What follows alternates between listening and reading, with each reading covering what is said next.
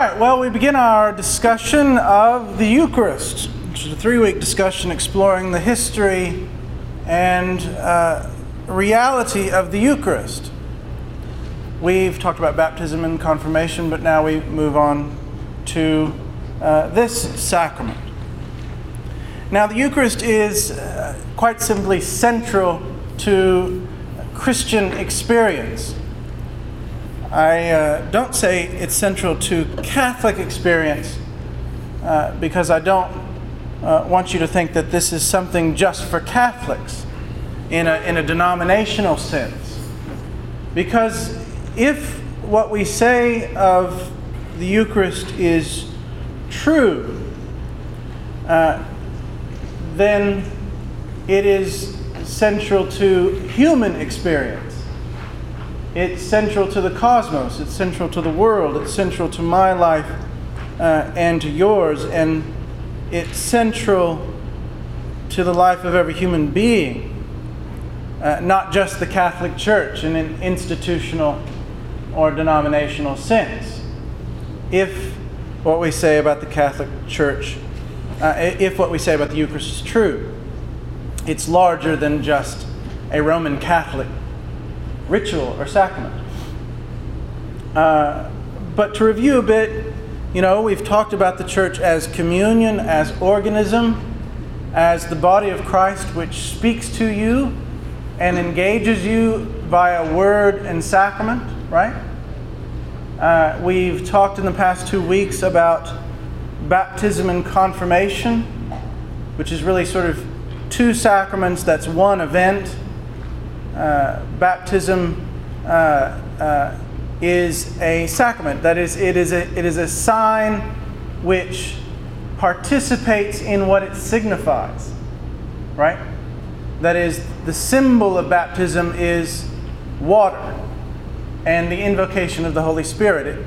And it symbolizes when we dunk you into the water and pull you out. That is a symbol. That is a symbol of dying with Christ, of going into the waters of death and then rising out, right? It's a symbol that points to the death and resurrection of Jesus. But it's a sacrament, so it not only points to that reality, it actually participates in it. You're actually entering into the real life passion of Jesus. And confirmation that Father Edwin spoke of last week, the bishop lays his hands upon your head, symbolizing the descent of the Holy Spirit. It points to the descent of the Holy Spirit as a sign does. But it participates in it too. The Holy Spirit does genuinely come down upon you, right?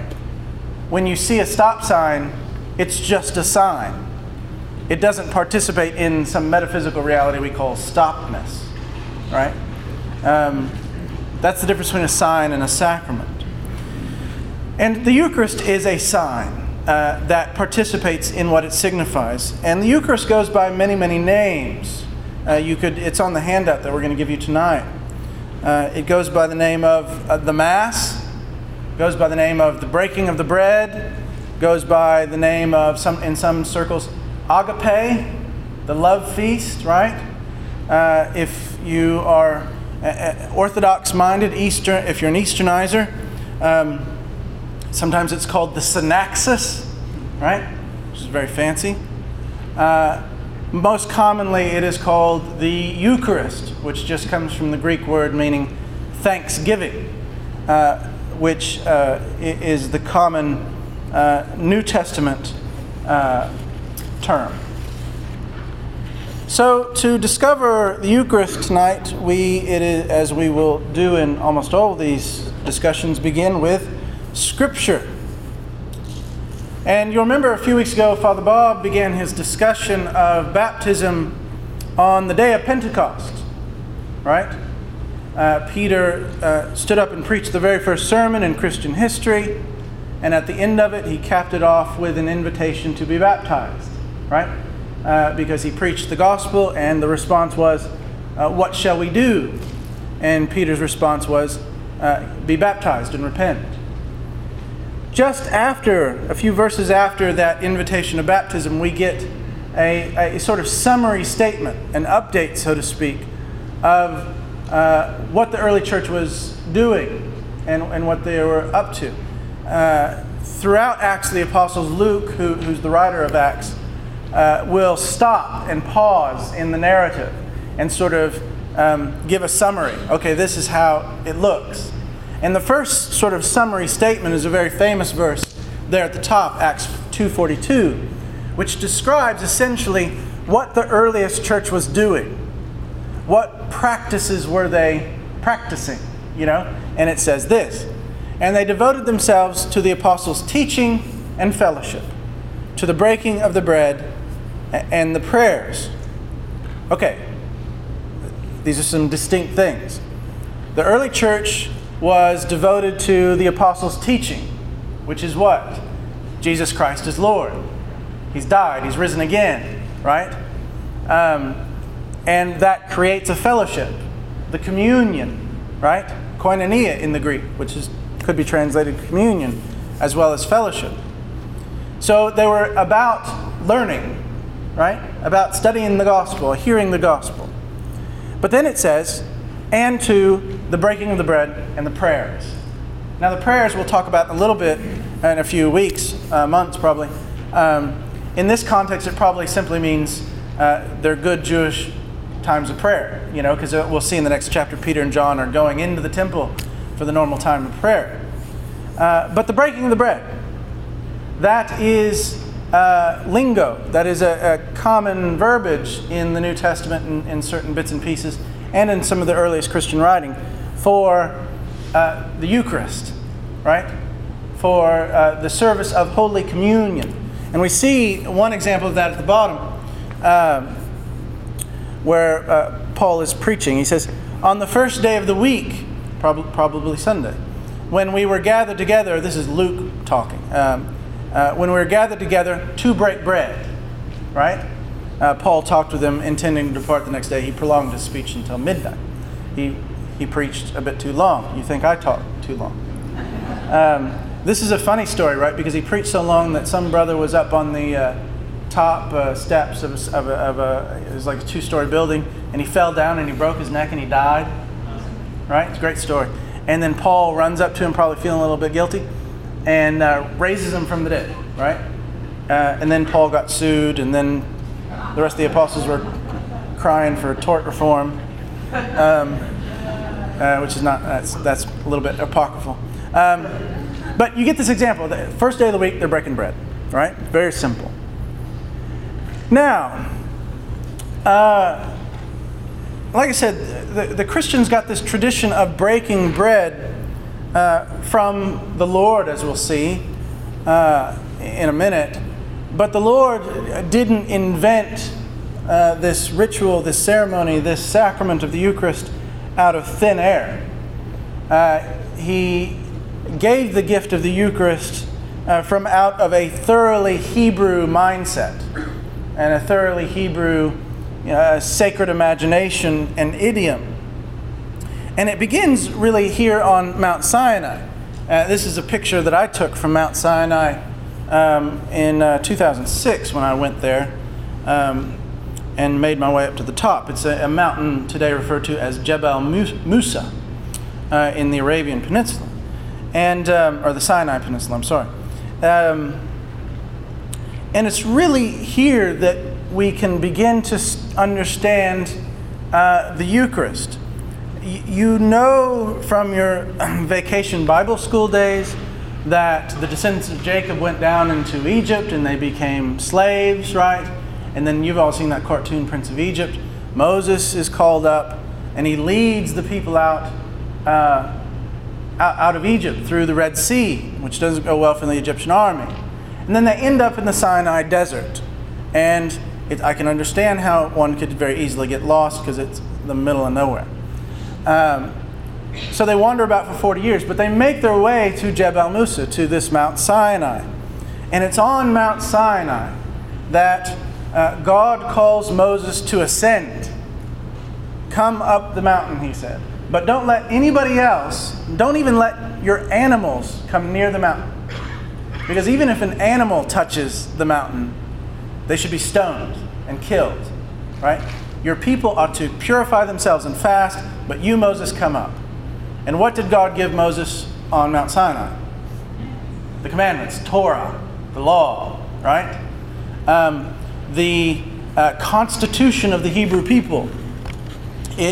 Mount Sinai marks for the Jewish people to this day the foundational event.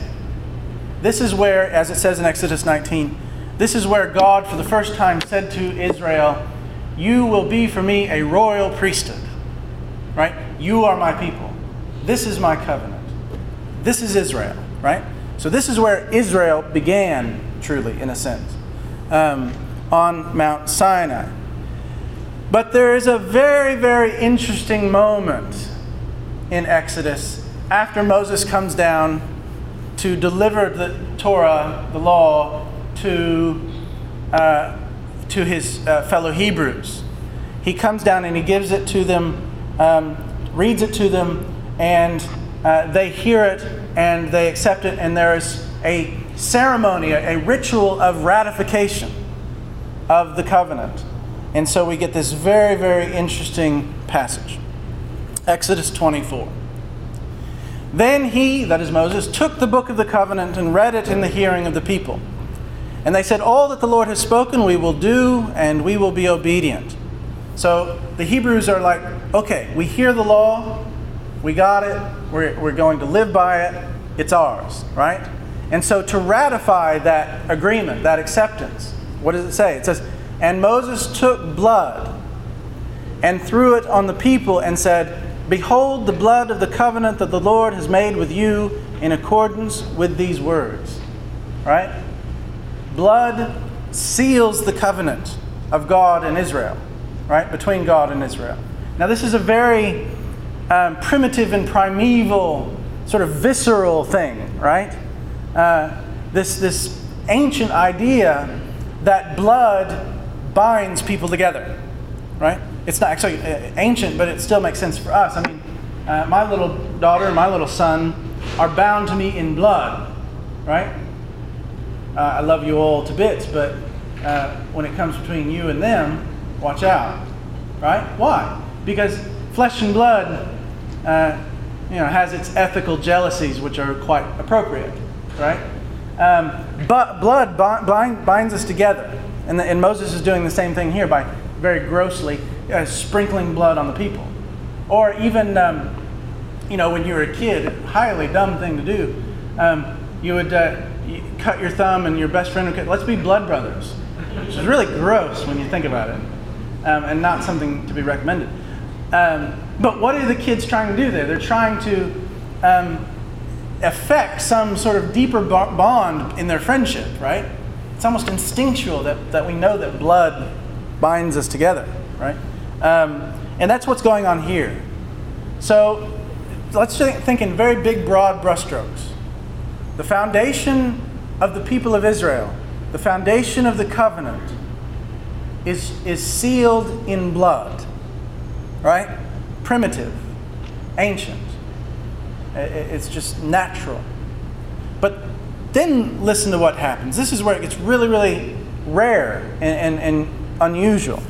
It says, then, there in the middle, then Moses and Aaron, Nadab and Abihu, which is a great name, Abihu. One of you should name your kids Abihu. Not me. But, and 70 of the elders went up, and they saw the God of Israel. There was under his feet, as it were, a pavement of sapphire stone, like the very heaven for clearness. And he did not lay his hand on them, on the chief people of Israel. This is extremely rare in Jewish experience. Extremely rare in the Old Testament. Only in, I think, 2 other places does it say someone saw God. In the Jewish mind, God was so wholly other, so transcendent, that if you were to see him, you would die. Right? It was a deadly thing to see God, something you couldn't behold. Moses, later on in Exodus, asks to see God. And what does God tell him? He says, hide in the cleft of the rock and I'll pass by and you can look at my back. Right? Very anthropomorphic thing. But this idea that seeing God is unusual. It's not done, right? But here, after the covenant is given, some of the elders, representative elders, come halfway up, traditionally to that spot, which is called Elijah's Basin, if you go. And it says, they saw the God of Israel.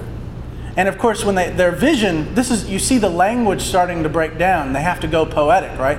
It says, there was under his feet, as it were, a pavement of sapphire stone, like the very heaven for clearness. I love that line for some reason, right? They're failing to be able to describe what they're seeing, but they're seeing, right?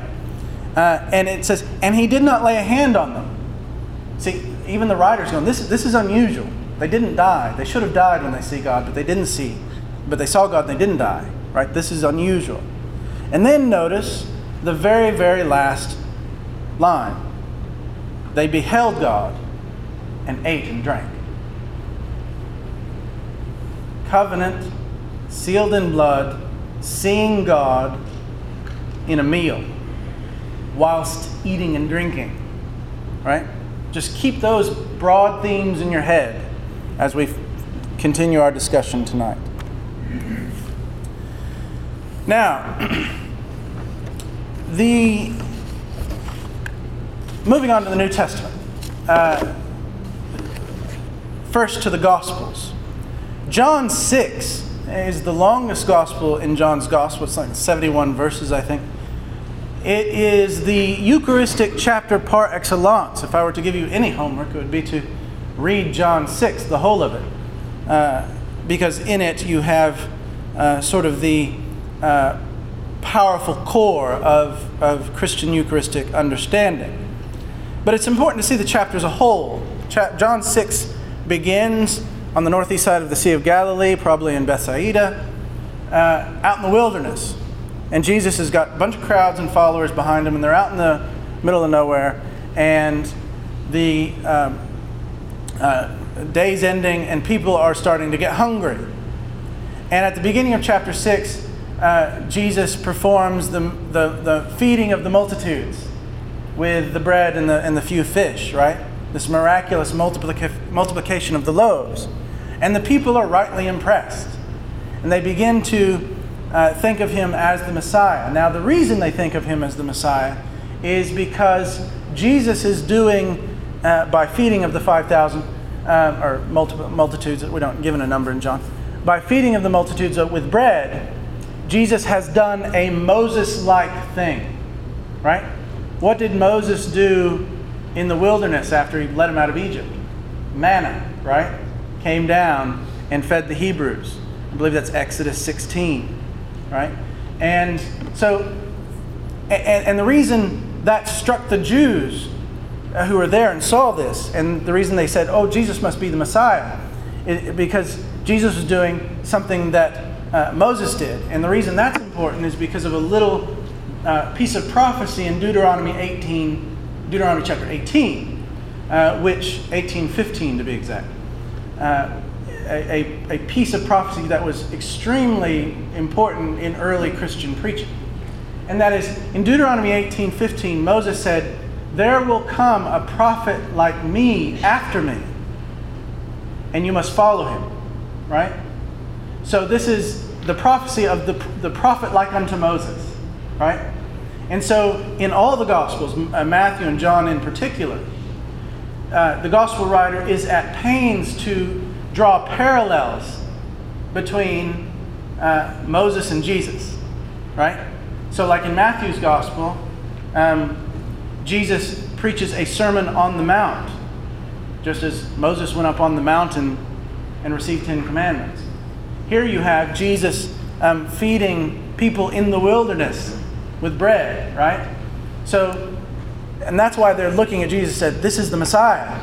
This is the prophet like unto Moses. But of course, the chapter doesn't end there. The story doesn't end there. The crowd gets worked up and they want to seize Jesus and make him a king, a political king. But Jesus isn't going for that. He escapes. And the next story immediately after this is Jesus walking on the water, right? The disciples go in a boat across the Sea of Galilee on their way to Capernaum. Jesus escapes. And then the next thing you know, Jesus is walking on the water and he gets into the boat. which is sort of John's way of saying, okay, you know this Jesus is significant, but you're wrong to think he's just a political king. He's more, right? There's something divine about him. And so when he gets to the other side, it's a very interesting bit. He gets to the other side to Capernaum, and the crowds are there, some people who are there who are on the other side, and they notice that Jesus got out of the boat. But they knew that Jesus didn't get into the boat. And so there's a very enigmatic question where the guy, they say, Rabbi, when did you get here? Right? Which in John is a pregnant phrase. When did you get here? Which could be a question about when on earth did you get in the boat? But it also could be a deeper question about divine origin. When did you get here? In the beginning was the Word, right? And this is the preface to Jesus walking into the synagogue at Capernaum and talking about what he called the bread of life. And so here we are. He says, in substance, leading up to this discussion, he says, remember what I did for you in the wilderness the other day with the bread. That's going to perish one day. That's going to go through you like a goose. Remember the bread that Moses gave to the Hebrews. Well, that bread perished, and so did all the Hebrews. That bread that we've known about up until this point is transient. It's fleeting. And then he says this, I am the bread of life. Now it's very interesting as well from the Greek. Anytime Jesus says, I am, ego eimi, that evokes Exodus 3:14, where God gave his divine name to Moses, which was, I am, right? So Jesus says, I am the bread of life. Your fathers ate manna in the wilderness and they died. This is the bread that comes down from heaven. Again, for readers of John's Gospel, we know from the prologue that the Son of Man, the Word, came down from heaven. So it's an exact quote, really. This is the bread that comes down from heaven, so that one may eat of it and not die. Right? So Jesus is saying there is a bread that's coming down from heaven that is different, that you'll eat and you'll not die. And then he says, I am the living bread that came down from heaven. All right, he's building his argument. There's bread that you'll perish with. There's living bread. I'm the living bread. Right? If anyone eats this bread, he will live forever. Right? So Jesus says, there's this bread, and you need it in order to live forever, and that's me. Right? Up to this point, a good Jew's not being too disturbed. But then he says, the bread that I will give for the life of the world is my flesh. This is when people are starting to squirm, right? And in the Greek, the flesh there, the Greek word is sarx, which means the flabby bits under your arm. John could have used the more philosophically respectable word soma, right? When Plato talked about the body, he talked about soma. But John never uses that word. He uses the sort of carnal, biological word. So Jesus right off the bat says, this living bread is my flesh, my sarx, right? At this point, people are starting to freak, right? Why? Because cannibalism is a taboo, not just in Judaism, but across the board. The Jews then disputed among themselves. Some translations say murmur, which is the exact same verb used to describe what the Hebrews were doing in the desert, by the way. They were murmuring before the manna came. Jews then disputed among themselves, saying, how can this man give us his flesh to eat? Very good question. So Jesus said to them, truly, truly, I say to you, whenever Jesus says truly, truly, or amen, amen, something important is about to come. Truly, truly, I say to you, unless you eat the flesh of the Son of Man and drink his blood, you have no life in you. Notice how he pretty much just disregards a very good question. At every point in John's Gospel, in chapter 6, whenever you think Jesus really could use to clarify himself or correct himself or right the ship, he presses on the gas. He goes more intense. So he says, unless you eat the flesh and drink my blood, his blood, you have no life in you. Not only just eternal life, but life, which is an interesting thing to think about. Whoever feeds on my flesh and drinks my blood has eternal life. And again, feeds there is not a very good the literal sense is chew, gnaw, masticate, right? Whoever feeds on my flesh and drinks my blood has eternal life. So this bread of life that you must eat, that you must chew, this sarx of Jesus, gives you life and eternal life. And I will raise him up on the last day. So the Eucharist, or I shouldn't fast forward, the blood and the flesh of Jesus that you must eat, which is the living bread, gives you life and eternal life, which means gives you resurrection. I will raise you up on the last day. For my flesh is true food. My blood is true drink. It's like he's trying to hammer home the identification, right? And he's speaking in a very shocking and literal way. People are getting bent out of shape. Whoever feeds on my flesh and drinks my blood abides in me, and I in him. Now, abides is a very interesting verb as well.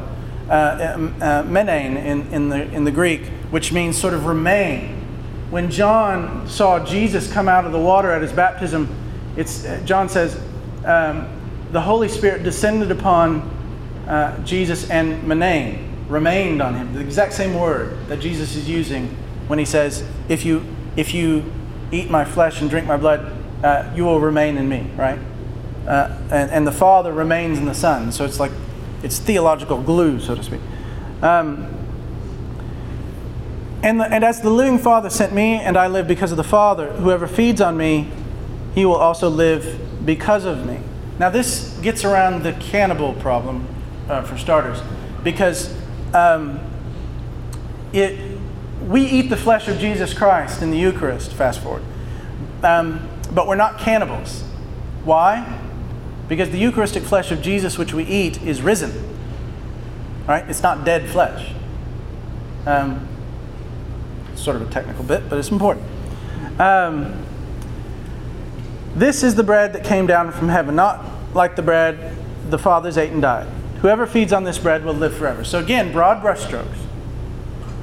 Jesus identifies himself with the living bread that came down from heaven that you need to eat for life and eternal life. And this living bread is his sarx, his flesh that you must chew on and eat, and his blood that you must drink. And he speaks in grotesque, literal fashion. And of course, this was intolerable for many. Intolerable for many still. And John 6 does not end well. It's not a great PR day for Jesus. At the end of the chapter, you get the clue, you get the sense that all but the 12 have left. You get the sense that that's it. And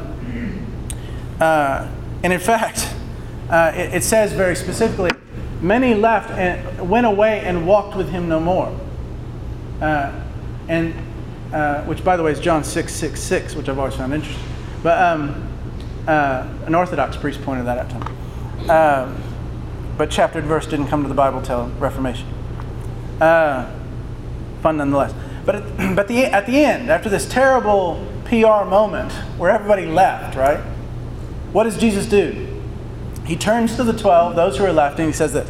He says, after this, many of the disciples turned back and no longer walked with him, John 6:6. So Jesus said to the 12, do you want to go away too? You want to go away as well? Simon Peter answered him, Lord, to whom shall we go? You have the words of eternal life. We have believed and we have come to know that you're the Holy One of God.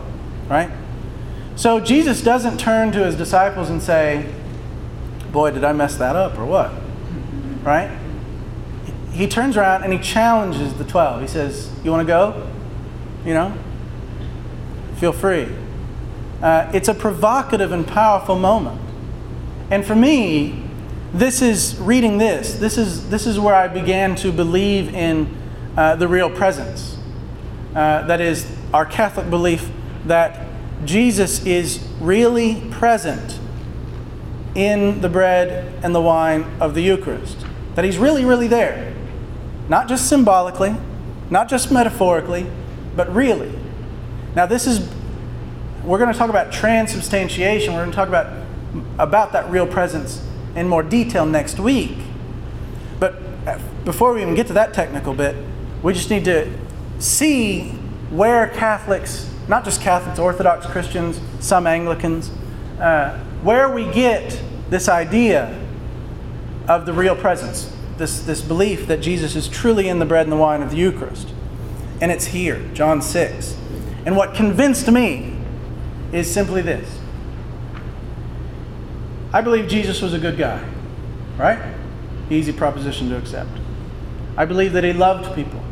I believe that he wanted to save people, right? He's the Son of God. His whole name is Savior. So people left. John 6:6. Many turned back and no longer went with him. If the loving Jesus, if all he had to do was take a few steps and say, oh, no, I'm sorry, you misunderstand. If all he had to do is walk 2 minutes and say, oh, no, please let me clarify myself. It's just a symbol. It's just metaphorical. You misunderstand me. He would have done it. He would have made that effort and not let people go possibly to their perdition.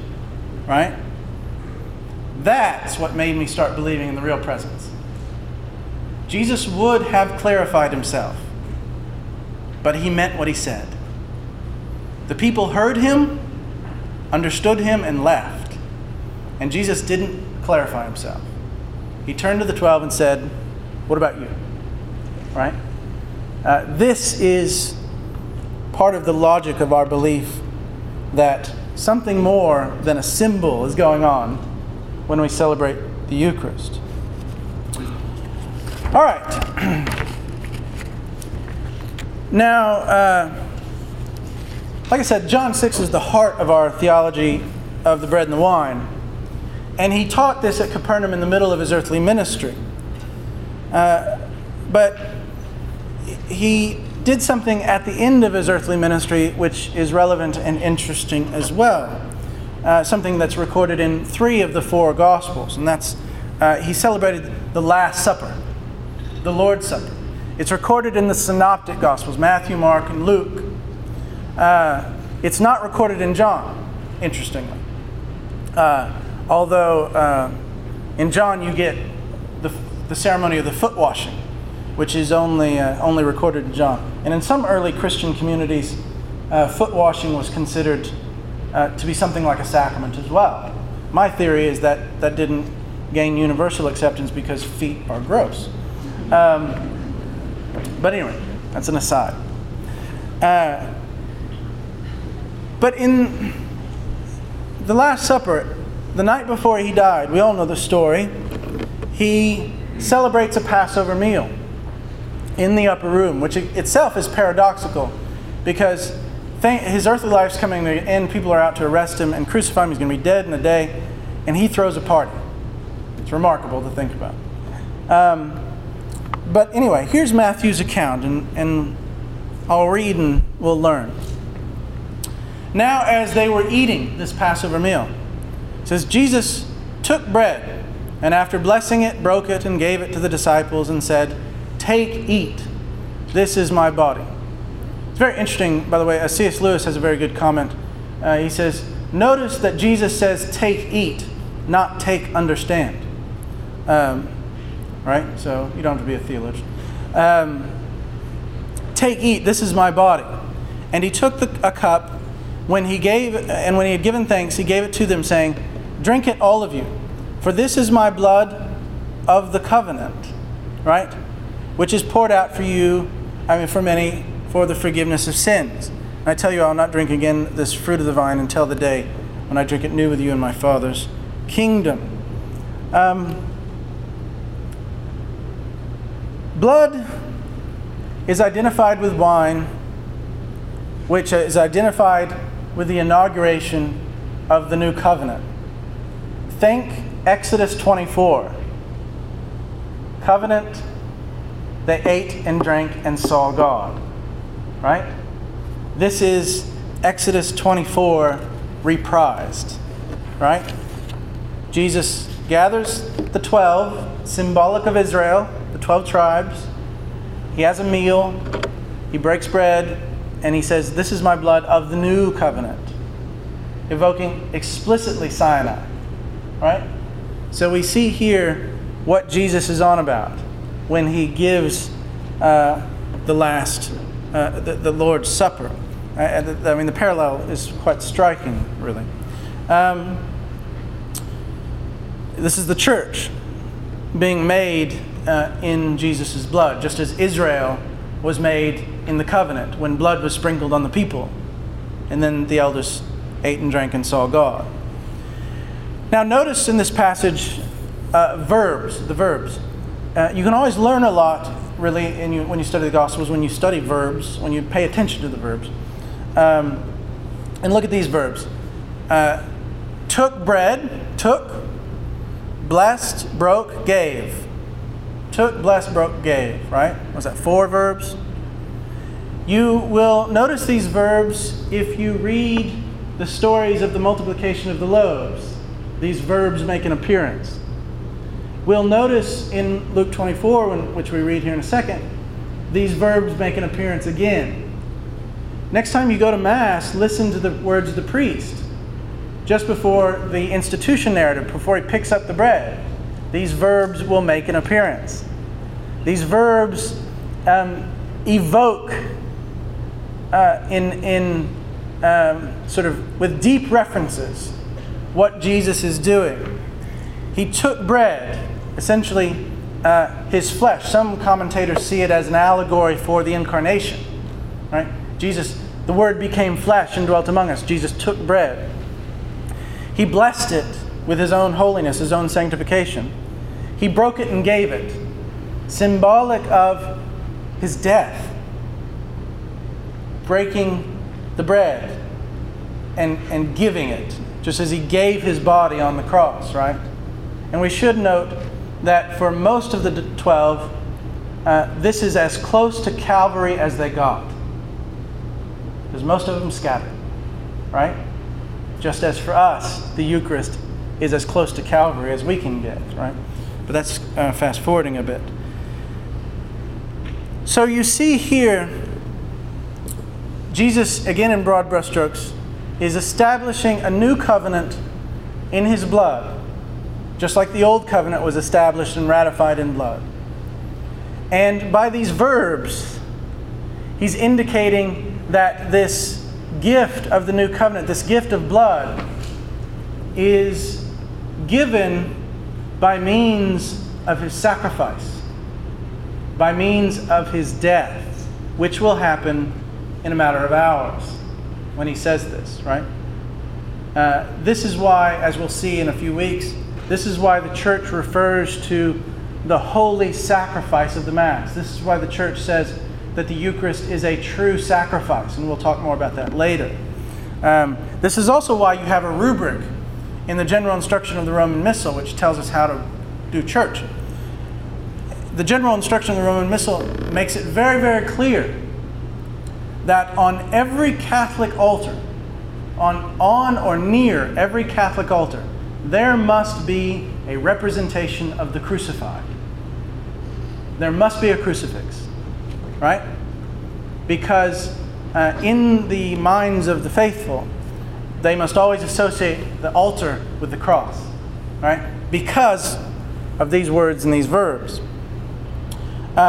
There's also we learn something new about this blood, this Eucharist. It says, which is poured out for the forgiveness of sins. Poured out is another verb that is evocative of sacrifice, evocative of death. But for what? For forgiveness, for our absolution. And just hold that in your thought. And then you have this remarkable line, I will tell you, I will not drink again this fruit of the vine until that day when I drink it new with you in my Father's kingdom. I have no idea what that means. It's quite enigmatic. Some fathers thought it might refer to heaven in the last day. But of course, it's generally believed there's not going to be sacraments in heaven, right?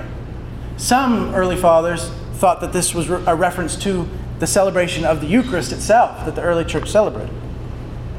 But so we see here, Jesus in the gift of the Last Supper was doing something very, very deep and very, very profound. Then finally from the Gospels we read the Emmaus story. You know the story perhaps from Vacation Bible School or your Bible reading days. And it's Easter Sunday, the end of Easter Sunday. And these two guys are walking out of Jerusalem on the road to Emmaus. And they come across a stranger when they don't really know who he is and they don't recognize him. And the stranger sort of is acting ignorant. He doesn't know what the latest news is. He didn't hear about Jesus and the rumors that Jesus had risen, and they think he's kind of, out of it and spacey. But then they strike up a conversation with this man, and the man begins to talk to them about the Old Testament and begins explaining the Scriptures to them. And then they're really intrigued by this guy. And then they stop off in an inn for the evening to have a meal and probably stay the night. And this mysterious figure seems to be going on, and they beg him to stay. Right? And this is where the story picks up. So they drew near to the village to which they were going. He acted as if he were going farther, but they urged him strongly, saying, "Stay with us." By the way, that's one of the most beautiful and powerful prayers you can pray. Stay with me. Stay with me. Beautiful prayer by Padre Pio that plays on this theme of stay with us. Right? Beautiful prayer to pray. Stay with us, for it is toward evening, and the day is now far spent. So he went in to stay with them. Remember Jesus in John 6 talked about remaining with people. When he was at table with them, he took bread and blessed and broke it and gave to them. There are those 4 verbs again. Do you think Luke did that on purpose? Do you think he's trying to make a statement, right? He took it, blessed it, broke it, and gave it to them. And what? Their eyes were opened and they recognized him. Think Exodus 24. They ate and drank and saw God. Right? And he vanished from their sight. And they said to each other, "Did not our hearts burn within us while he talked to us on the road, while he opened the Scriptures to us?" So you see exactly what the earliest Christians were thinking. Right? This was the new covenant effected in the blood of Jesus. And when you saw the bread and the wine being broken and distributed and given, you saw God. You saw him, right? He was there. Anyway, also Luke 24 is a great pattern to understand the liturgy, the Eucharistic liturgy as a whole. The Mass is broken up basically into 2 parts. Liturgy of the Word, liturgy of the Eucharist, right? Where you get all the readings and the homily, and then you got the sacrament of the Eucharist. Luke 24 has Jesus talking to him about the Bible on the road, and then he goes to the table and breaks the bread, right? This is where we get our pattern, so to speak. Now, turning to Paul the Apostle. His Eucharistic teaching is found mostly in the Corinthian letters, Corinthians 11 really. The 2 letters, could possibly be 4 letters, but that's an academic question. 1 Corinthians 11, we get Paul's view of the Eucharist, and let's just dive right in. He says, "For I received from the Lord what I also delivered to you." Now that's fascinating right off the bat. Paul never met Jesus. Paul had a mystic vision of the risen Jesus on the road to Damascus. But where did Paul receive from the Lord anything? He must be referring to the tradition. He must be referring to the message received from the apostles, which he feels strong enough to say, received from the Lord, right? Reinforces our discussion about tradition. So I delivered to you, that the Lord Jesus, on the night he was betrayed, took bread, and when he had given thanks, broke it. There's 3 of the 4 verbs. And said, "This is my body, which is for you. Do this in remembrance of me." There's this phrase, "do this in remembrance of me," or the Missal today says, "Do this in memory of me," I think. Now, what do we mean, remembrance? To remember in the Old Testament and in the New Testament is a powerful thing. It's not just recall an event, like I remember November 22nd, 1963. To remember in scriptural terms is to make the past present, right? The psalmist would say, Lord, remember your covenant. And the psalmist is not saying, please remember it. He's saying, act on it now, right? Or like when, married couple having trouble, and the wife says, remember the vows you took on our wedding day. She's not asking the dude to just recall an event. She's saying, be faithful, pony up, straighten up and fly right. Remembering is a powerful thing. So that's what Jesus meant when he said, do this in remembrance of me. Make the past present, right? In the same way, he also took the cup after supper, saying, this is the cup of the new covenant in my blood. Do this as often as you drink it in remembrance of me. For as often as we eat this bread and drink this cup, you proclaim the Lord's death until he comes. Again, that's all based on those verbs that evoke the passion of Christ when Jesus gave the bread on the Holy Thursday. Now, this Eucharist, and we'll talk more about this later, has, when Father Edwin talks in a few months, about the moral impact of the Eucharist. He says, whoever therefore eats the bread or drinks the cup of the Lord in an unworthy manner will be guilty concerning the body and the blood of the Lord. Right? That is, just as the Hebrews on the Sinai Peninsula had to fast and purify themselves before they could dare approach the mountain of the Lord, Christians are supposed to purify themselves before they approach the sacrament. This is why, in short, the Church has a penitential rite at the beginning of the Mass. We say, I confess to Almighty God, to you, my brothers and sisters, Lord have mercy, Christ have mercy. This is why the Church teaches that if you are in a state of mortal sin, which we'll talk about later, Father Edwin will clarify all that, you should go to confession before you receive the Eucharist, right? This is straight from Paul. And he says, let a person examine himself then, and so eat the bread and drink of the cup. For anyone who eats and drinks without discerning the body drinks judgment on himself, which is one of my favorite lines out of Paul. Eats and drinks without discerning the body. That is, not necessarily you need to be a theologian and come to the dogma of transubstantiation, or doctrine rather. It's right, you have to discern the body. That is, I have to see Chris Kramer as my sister in Christ, right? Paul and Jesus and the Church universally says, if Chris and I have a bust-up and we get so angry at each other that we're not at peace, both of us ought not to go to the Eucharist until we seek reconciliation. Why? I have to discern the body. That is, I have to see that we belong in the same body, that we're brothers and sisters, right? So the Eucharist in Paul's teaching clearly has a moral component. Anyway, we can move on. Very quickly, the cup of blessing which we bless, is it not a participation in the blood of Christ? That Greek word there is koinonia. Is it not a communion in the blood of Christ, right? The bread which we break, is it not a communion in the body of Christ? Because there's one bread, we who are many are one body, for we all partake of the one bread, right? So just as Chris and I, sorry to use a Chris, you're right there in front of me. When Chris and I eat the Eucharistic bread, either from the same altar as we do here at St. Rita, or from opposite ends of the globe, it's one bread, it's one Jesus. And so when we come together to eat one bread, that puts us in a bind. We're bound together. That means I owe her a certain loyalty as my sister in Christ. And she owes me a certain loyalty as her brother. Anyway, so, and we can talk about this. Well, let's read on and talk a little bit. Because there's one bread, we who are many are one body, for we all partake of the one bread. Consider the people of Israel. Are not those who eat the sacrifices participants in the altar? What do I imply then? The food offered to idols is anything, or that an idol is anything? No. I imply that what pagans sacrifice, they offer to demons and not to God. I do not want you to be participants with demons. You cannot drink the cup of the Lord and the cup of demons. You cannot partake of the table of the Lord and the table of demons. Shall we provoke the Lord to jealousy? What he's saying there is quite... Paul existed in a very pluralistic society.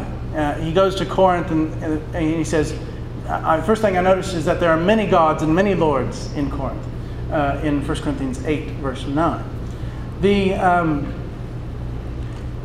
what Paul is saying is that Christians who have faith in Jesus and who are bound together in the celebration of the Eucharist, they're cultically bound. They're bound by sacred ties.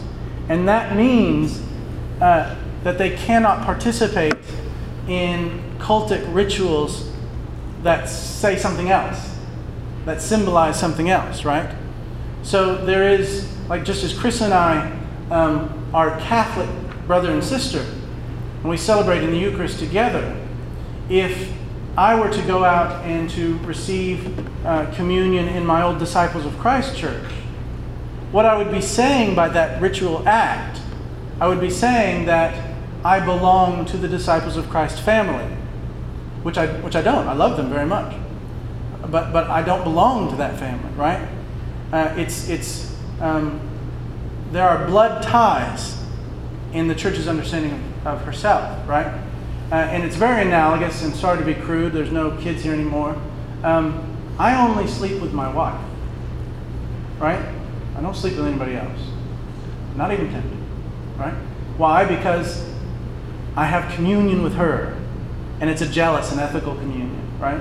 And if I were to experience communion outside of her, that would not be good, right? That's the analogy, right? I see grinning, but it's true. And this is why, we love Buddhists, we love Muslims, but they're not part of our common life, right? This is why, and I know it's really, really hard to understand, and I'll hold your hand through it so you can come to an understanding as much as possible. And it is very hard to understand. I understand it's hard to understand. That is, the church's teaching on why non-Catholics can't receive communion. It does seem really harsh and legalistic and brutal. But the church's... Chris and I, for example, belong to the discipline of the Catholic Church. You are about to, but Chris and I are obliged to certain responsibilities and activities. And canon law fully applies to us. We're in sort of the household. A Methodist doesn't. He or she's not bound to canon law of the Catholic Church, right? We're not saying that the Methodist is somehow farther away from God than us. Not at all. In fact, it's oftentimes closer. But what we're saying is that our vertical communion has a horizontal aspect. We all belong to the same family, and it has a visible discipline. And so that's why the church has this, has the Eucharistic discipline that she has, which actually is nothing more than the New Testament's Eucharistic discipline. But I know it's really hard to understand, and I'll try and explain it as we go on. Maybe Father Edwin could come up with a better explanation. But anyway, this is this famous line, which he's actually talking about excommunication, which is funny. He says, Christ, our Passover lamb, has been sacrificed. Therefore, let us keep the festival, not with the old leaven, but with the unleavened bread of sincerity of truth. That is, this Eucharist, this family of the Eucharist, needs to endure in its integrity, right, and not get mixed up with false gods.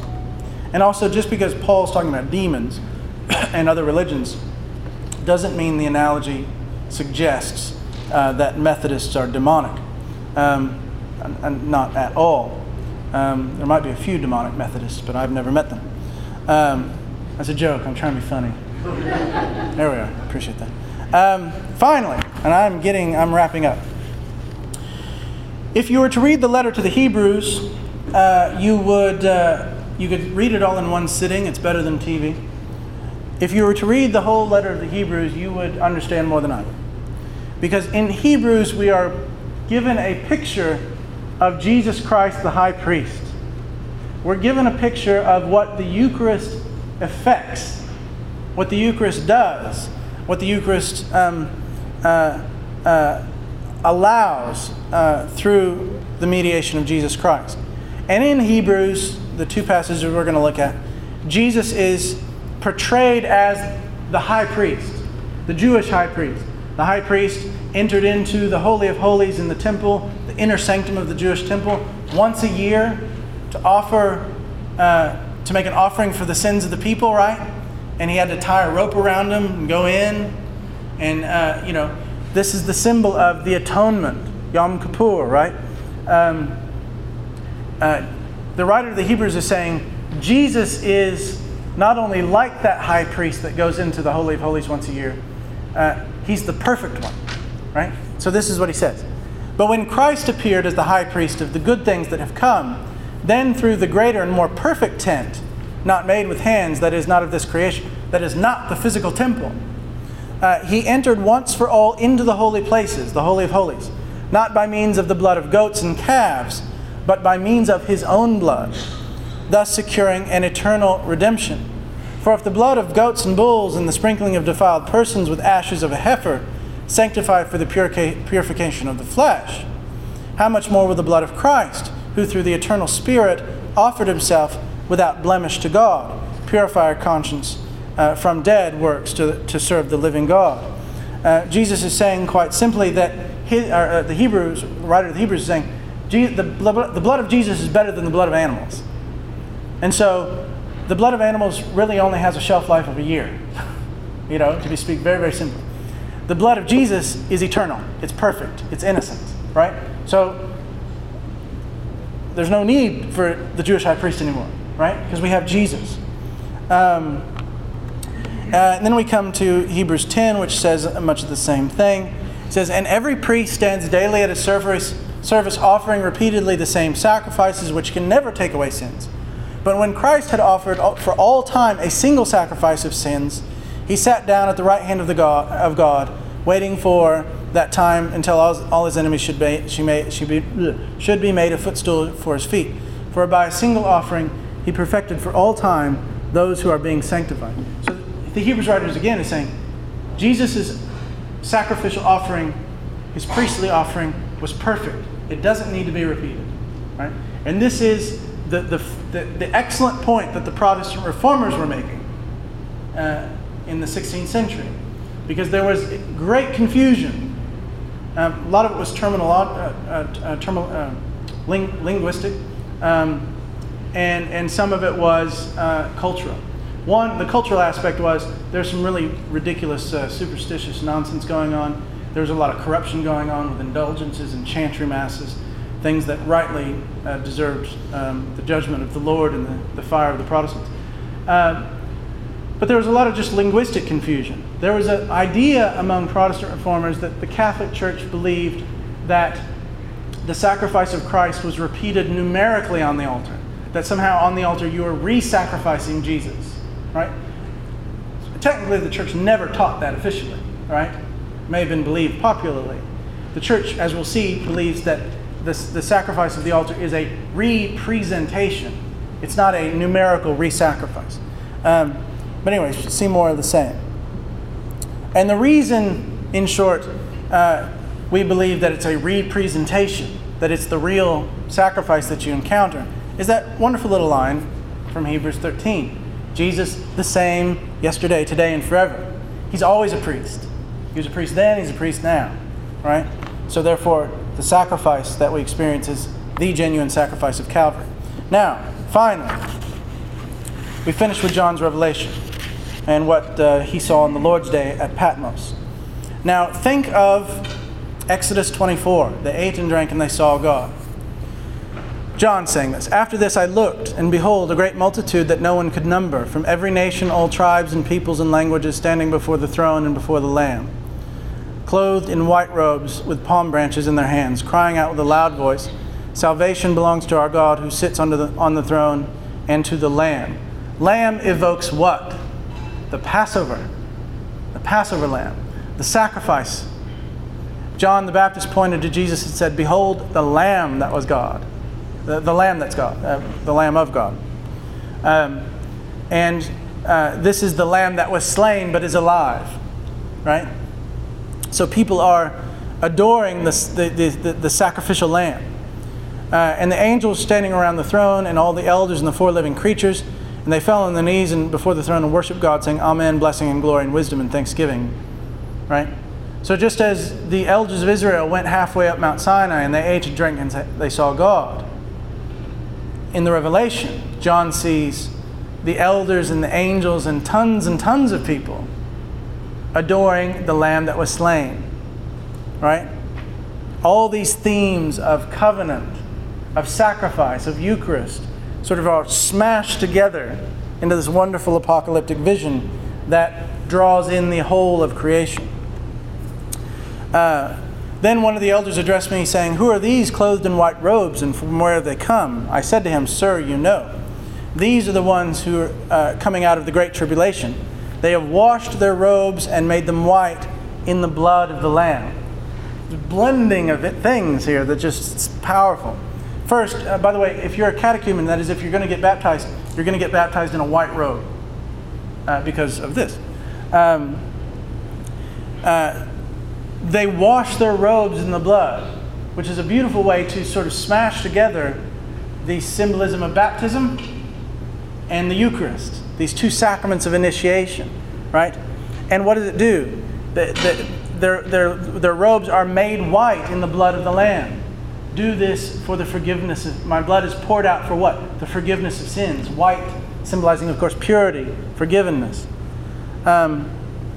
Therefore they are before the throne of God and serve Him day and night in His temple, who sits on His throne and who will shelter them with His presence. Jesus said in John 6, "I will remain with them."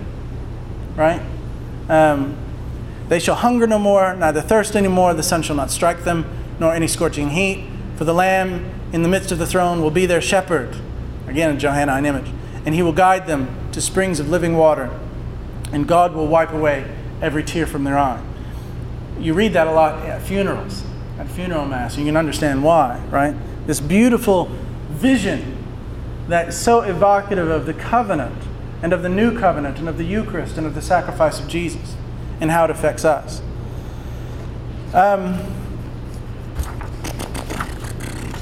There at the top in the blue. Then I heard what seemed to be the voice of a great multitude, the roar of many waters, and like the sound of mighty peals of thunder, crying out, "Hallelujah! For the Lord our God, the Almighty reigns. Let us rejoice and exult and give Him the glory. For the marriage of the Lamb has come, and the bride has made herself ready. And it was granted to her to clothe herself with fine linen, bright and pure."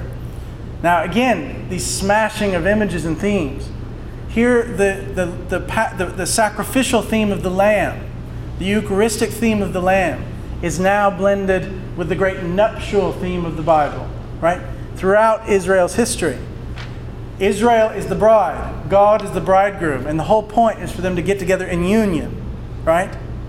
And here John is calling in that great theme and saying, this marriage of Israel and God is effected when the Lamb is ready, when the Eucharist is ready, right?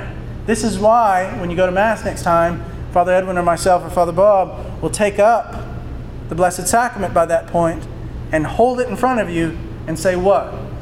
"Behold the Lamb of God. Blessed are those called to the supper of the Lamb."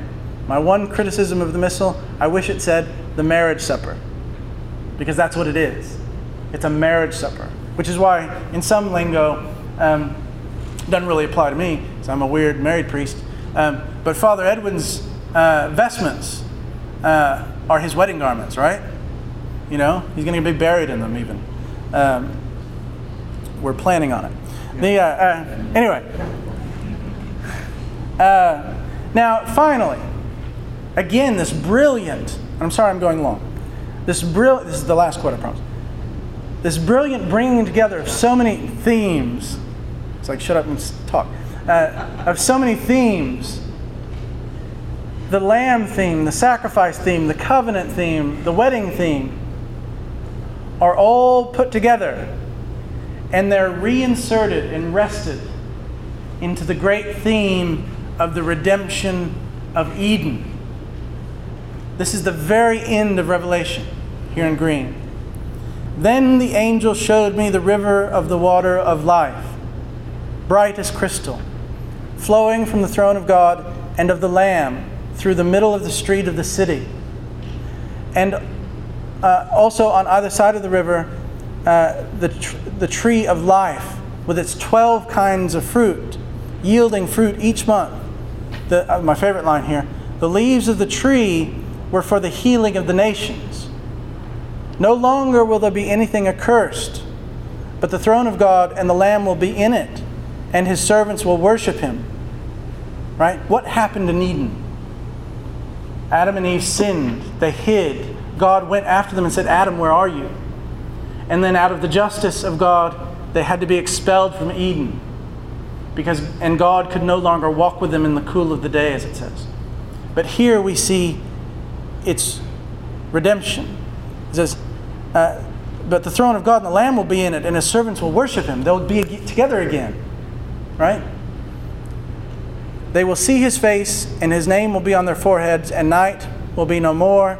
They will need no light of lamp or sun, for the Lord God will be their light, and they will reign forever and ever.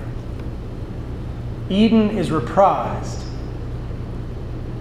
The consummation of all things, everything is brought full circle when the Eucharist is carried out to its final end.